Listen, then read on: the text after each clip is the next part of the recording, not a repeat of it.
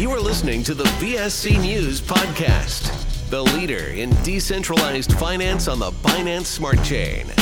Here's your host, Tom. Good morning, everyone. Good afternoon. Welcome to the BSC News Daily Update podcast. First up, Babel Finance is the next victim to the crypto crunch that we're currently in. They have suspended withdrawals. They've said Babel Finance is facing unusual liquidity pressures. So that's all we've got to go off at the moment from them. And also, they added to it that they're doing conductive risk events. So who knows? However, they are quite a large crypto company based in Hong Kong.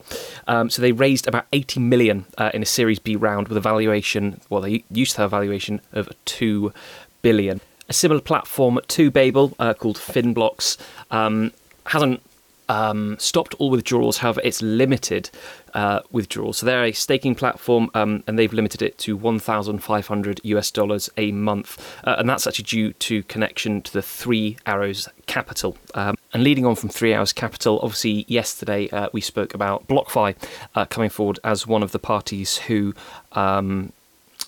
got back their margin from 3 Arrows. Also, Crypto.com is reported to be one of them as well. And there are others, but I haven't got a reliable source to say who these others are.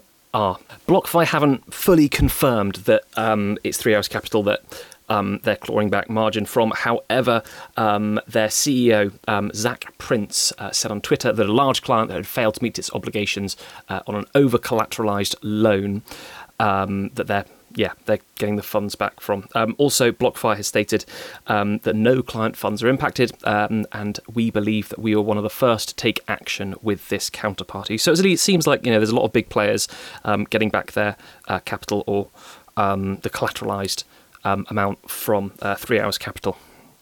Moving on to something a bit lighter and a bit more fun, Crypto.com have said the metaverse could be worth around 5 trillion by 2030. Yahoo has also launched a metaverse and NFT-related event or events in Hong Kong. You may remember as well a while ago a game that I used to play.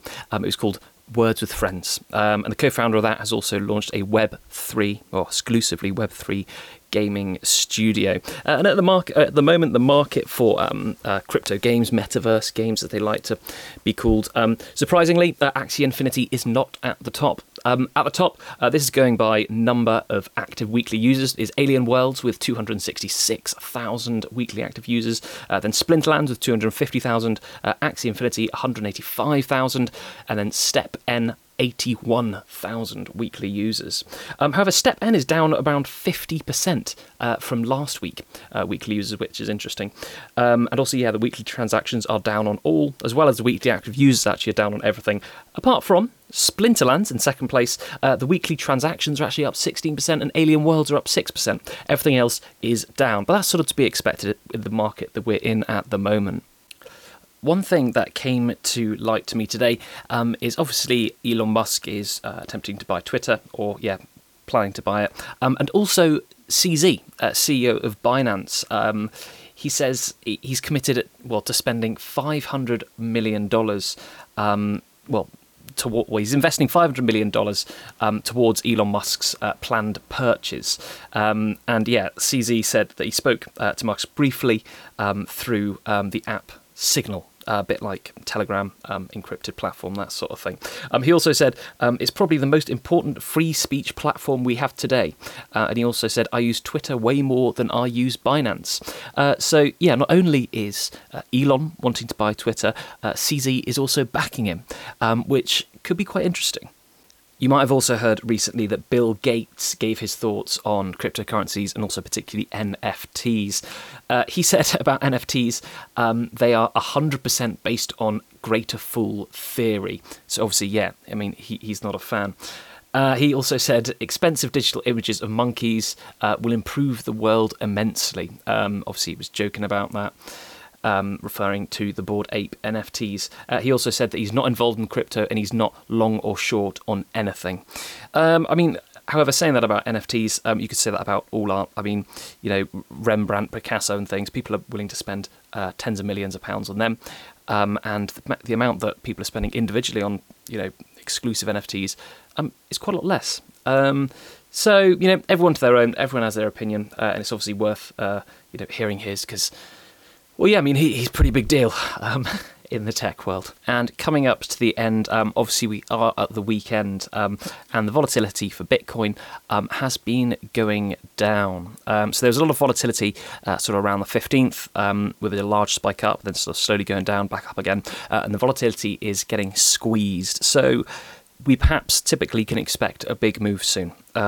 Don't know which way personally it's going to go, but do be careful. Obviously, big moves can happen at the weekend. Also on our website, bsc.news, everything that I speak about is there. Also, we've recently released an interesting sort of educational a couple of articles. So things like what is NFT whitelisting, what are white papers, what is crypto vesting, what is an algorithmic stablecoin, that sort of thing. All you need to do is just go on bsc.news. On the right-hand side, it's all about crypto, and it's all there by sort of our in-house financial analyst called Chung Yi, who actually every week puts out a technical analysis of the whole market, normally around a Monday. Which is very, very good indeed. But that's all from me today. Thank you very, very much for listening. As always, stay safe this weekend. Enjoy the sun if it's sunny where you are. And stay safe. Speak soon. Bye-bye.